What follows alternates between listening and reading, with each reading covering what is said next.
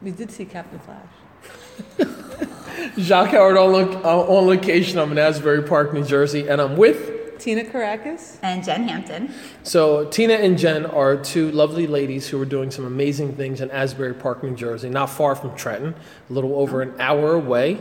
But it's got this growing, amazing art scene and has had that for a long time. So I was fortunate enough to use some of my old school connections to come to Asbury, get a nice tour, and get. Is that you, the old school connection? Yes, that's right. So I got the old school. Stop. Old school connection from Tina, and she introduced me to the skate park, which is happening here. We walked along the boardwalk. We saw some of the historical architecture, and I got to meet so many people, and you are one of them. Nice. And so many wonderful things have been said about you and the gallery where we are today. So why don't you talk about your gallery for a couple of minutes? Parlor Gallery, let's see. I had a gallery here 9 years ago. It started out as Crybaby. It was across the street, and it was with a friend of ours from LBI. She was an interesting girl. She wanted to find something, and she really enjoyed going to art shows. So she's like, oh, we should do a gallery. But then as you start to do a gallery, you realize, like, oh, this isn't as glamorous as I thought it would be. And, she fell in love and wanted to have a family. She's like, I can't support a family on this. So she was like, see ya. And I'm like, oh, no. So I was lucky enough to have upstairs in this building, there were 3 artists working, like artist live workspace situation. And so one of them was this woman named Jill, and she used to come outside and we'd smoke cigarettes together. And I'd be like, oh my God, Jenny left me. And she's like, yeah, I saw that coming. Like, why are you surprised? And I was like, I need a partner. Do you want to be my partner? She's like, no.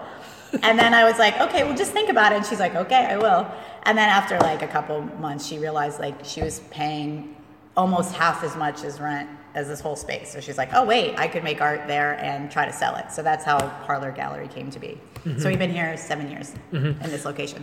So Parlor Gallery, and Tina, jump in here as well. So Parlor Gallery, are there other options or there other galleries in Asbury that are similar to what Parlor Not is? similar. There's definitely other galleries. There's always, like when I first moved to town, there were 7 galleries, which is a sign of the times for development. Now there's 3. No, wait, 4. There's 4 galleries.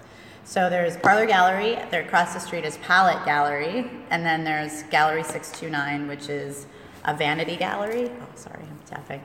Which is a vanity gallery, or like not necessarily a vanity gallery, but the owner is an artist, and he sometimes shows his work, but he also sometimes shows local people's work, and he owns the building, and his office is in a gallery space. So he's like, oh, maybe I'll do a show today. So it's not necessarily traditionally set up as like, 4 weeks, 5 weeks, new show. It's just kind of like when it happens. And then there is a gallery on the other end of town called Exhibit 9, which is different curation, but same concept. Different shows, different artists, artist talks, that sort of thing. So would you both say that the art as a community has helped to revitalize Asbury and is helping to move Asbury into this progression of becoming, a new version of itself? It's kind of a tricky. I know, because that's a tricky thing. It kind of puts us in the middle of like where we want it to go and where it has gone and where it hasn't gone. So I think it has a lot to do with it. I think the music scene here is still here. I think the art scene is growing, but there's a lot of speed bumps that we have to overcome. One being the direction of the town. How many bars needs to open up here that and how can we afford to stay here? So gentrification is still an issue here in Asbury. Yeah, and it's a huge issue, and the city's sort of, it's a weird thing, and you probably know this from coming from Trenton. It's like you have these opportunities, artists can move into town, they can make a difference.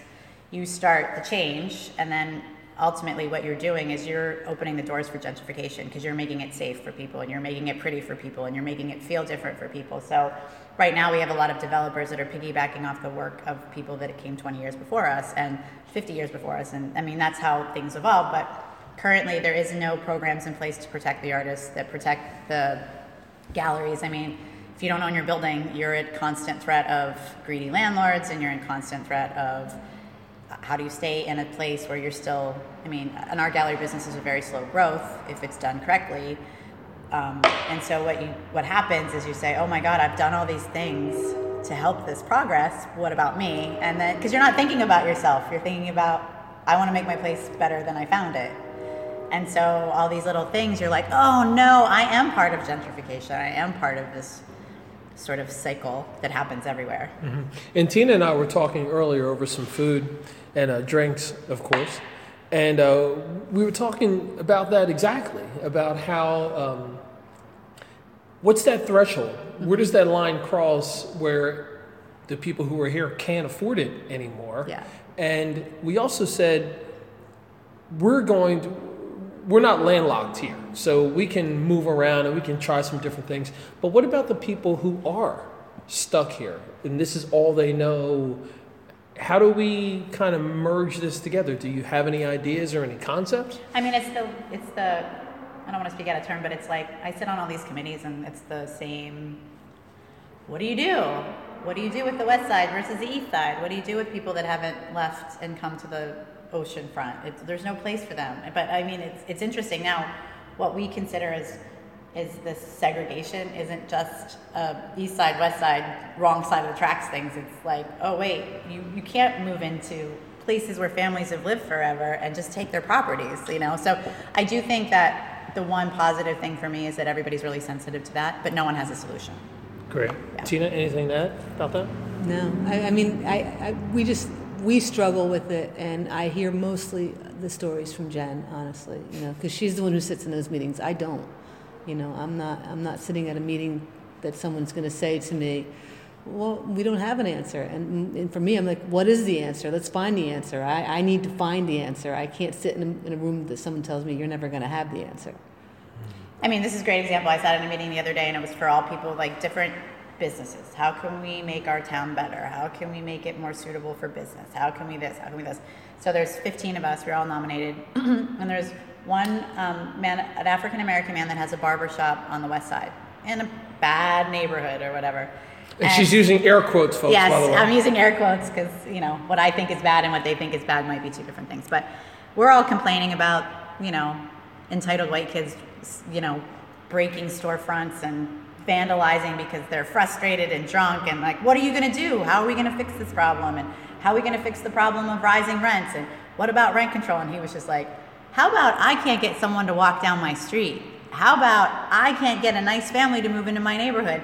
Like the problems in a 6-block radius are so different, are so night and day that I felt bad. I was like, yeah, it's important to check yourself. Yeah, totally important to check yourself. Like, oh, like my issues, and I mean, you can say this about anything in your world. What my problem might be huge in my world to him is like, I wish I had that problem. I wish I had the problem of people, you know, walking by my store but not coming in, or there's no walking traffic during the day. He has no traffic, you know, and it's like he's still trying to figure out a solution. And I was like, you know, it's right. You're right. You're totally, you know, and Asbury's always suffered from that problem. Sucks that and you don't have an answer. No. You know what I mean? It's just that's what I think about. Like, you know, because really, the end of the day is if the answer is nothing you want to hear, because what you want to hear is, oh, we should move into the West Side and start facilitating businesses. You know what that's going to mean? Yeah. For the people that can't afford to facilitate their own business, they're going to get pushed out, and their opportunities are ending. So it's like, I don't encourage people. How do you to go protect the people, the up and coming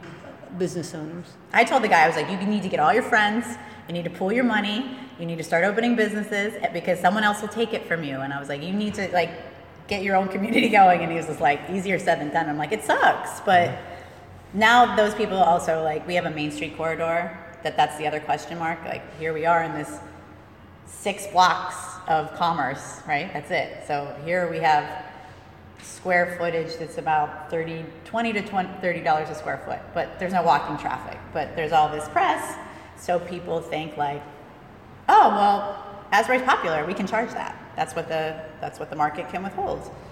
But then you go to Main Street and you're like, oh, maybe I'll move my business to Main Street. But then they've heard of this urban, like, ooh, you can get a lot of money for your space, and now their rents are out of control, and they'll just sit empty. So it's like this weird cycle that I think everybody's like, how do you fix it? So let's bring it back and talk about the community and the culture. You know, as you were walking me around, I'm speaking about Tina. I was introduced to several people who had nothing but positive things to say about you, and you've introduced me to Jenn. And obviously there is a group of people here who are interconnected, who are working together, who spend time together, who are that air quotes nuclear family. Just talk about what's happening here in Asbury regarding that. I like the air quotes that we have to talk about it. That's right. Hi. How are you? And should pick up something? Sure, what are you here to pick up? For me, it's a sketch. Oh no, you know what? He forgot to drop it off. Let me see if he's around. We're going to pause the audio. Hold on 1 second. We got to pause the audio as we have a customer. I forgot to grab it. So we're back I just after. remember air quotes. That's all I remember. Yeah, we're back after a short break. It's nice to be in an art gallery where there's some commerce Yeah, right. that's happening. So I was asking about the community. You and Tina, Jen and Tina, you guys are connected, and Tina's introduced me to a bunch of people here in town. Just talk about the community of people here in Asbury who are trying to make things happen. Yeah. There's a bunch of them. That's what keeps you here. That's what keeps you sucked in. It's like you feel part of a bigger thing. So at times it becomes, I think, a little, it's uplifting. It's really awesome to have that sort of internal support. But sometimes it becomes like what's it called, where you go to a meeting and everybody complains about, like a support group. Right? Like, oh my God, did you make this parking nonsense? I've been here. Like, it That's becomes- my least favorite part about being part of like Yeah, a community. a small one. A small one is because there is a lot of complaining. For me, I'm more into like, when we first came here, Jen was just like, I want to bring you to Asbury Park. I'm like, no. I just said no. She goes, no, they need our help. It's Mel from the Lanes, and he needs help doing the interior. And I'm like, no. And finally, she talked me into it because she's easy. It's hard to say no to Jen. And I came down here and I fell in love. We walked into Asbury Lanes and we walked into a time warp. It was 1961 all over again. And we both saw the potential of doing something different and making a change here in Asbury. I didn't stay. She did. I went on to, I had a son and take care of my son. I wasn't getting paid at the Lanes, so I might as well move on and find a job. So I did leave and she stayed.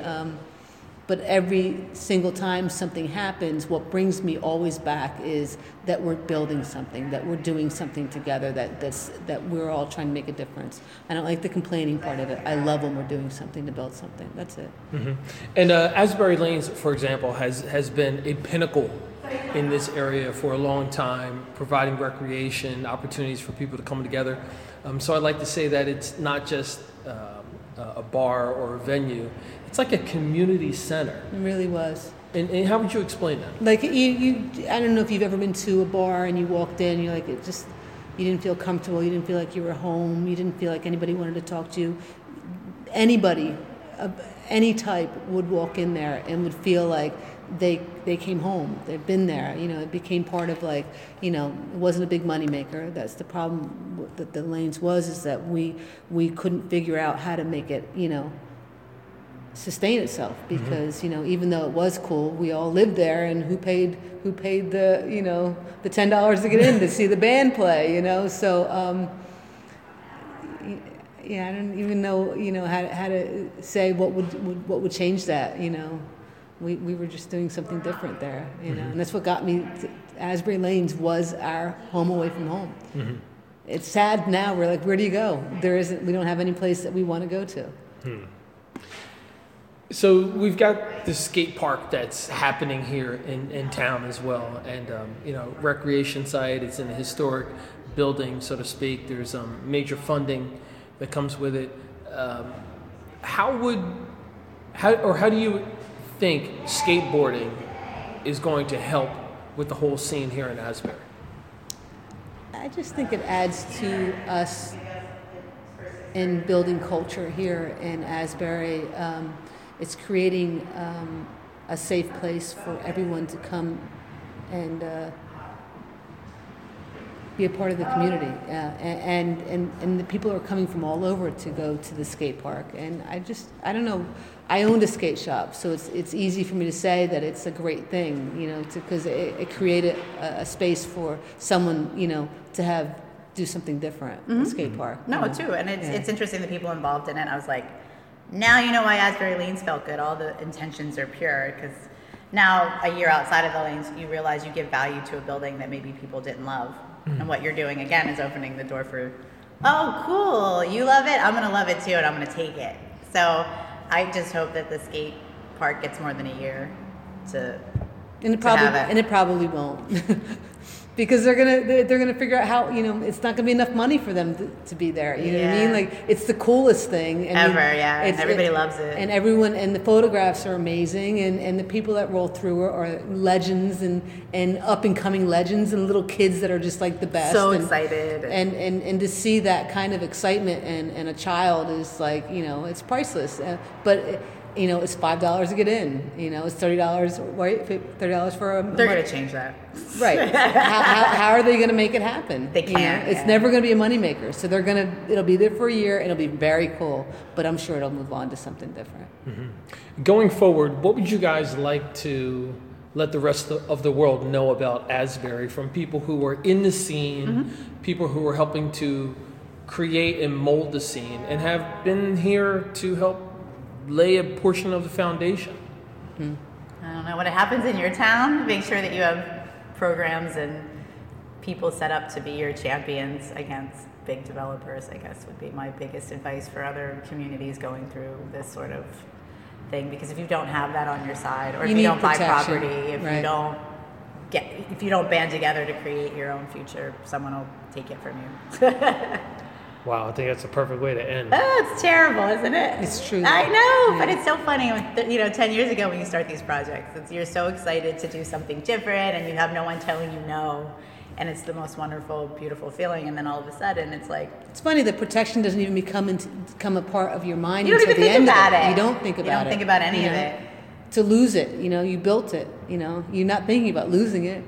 You're thinking about what the next brick is. It's never the thought of losing it. We have a friend, Jonathan Levine, who loves Trenton. So every time we talk, he's like, you should move to Trenton, man.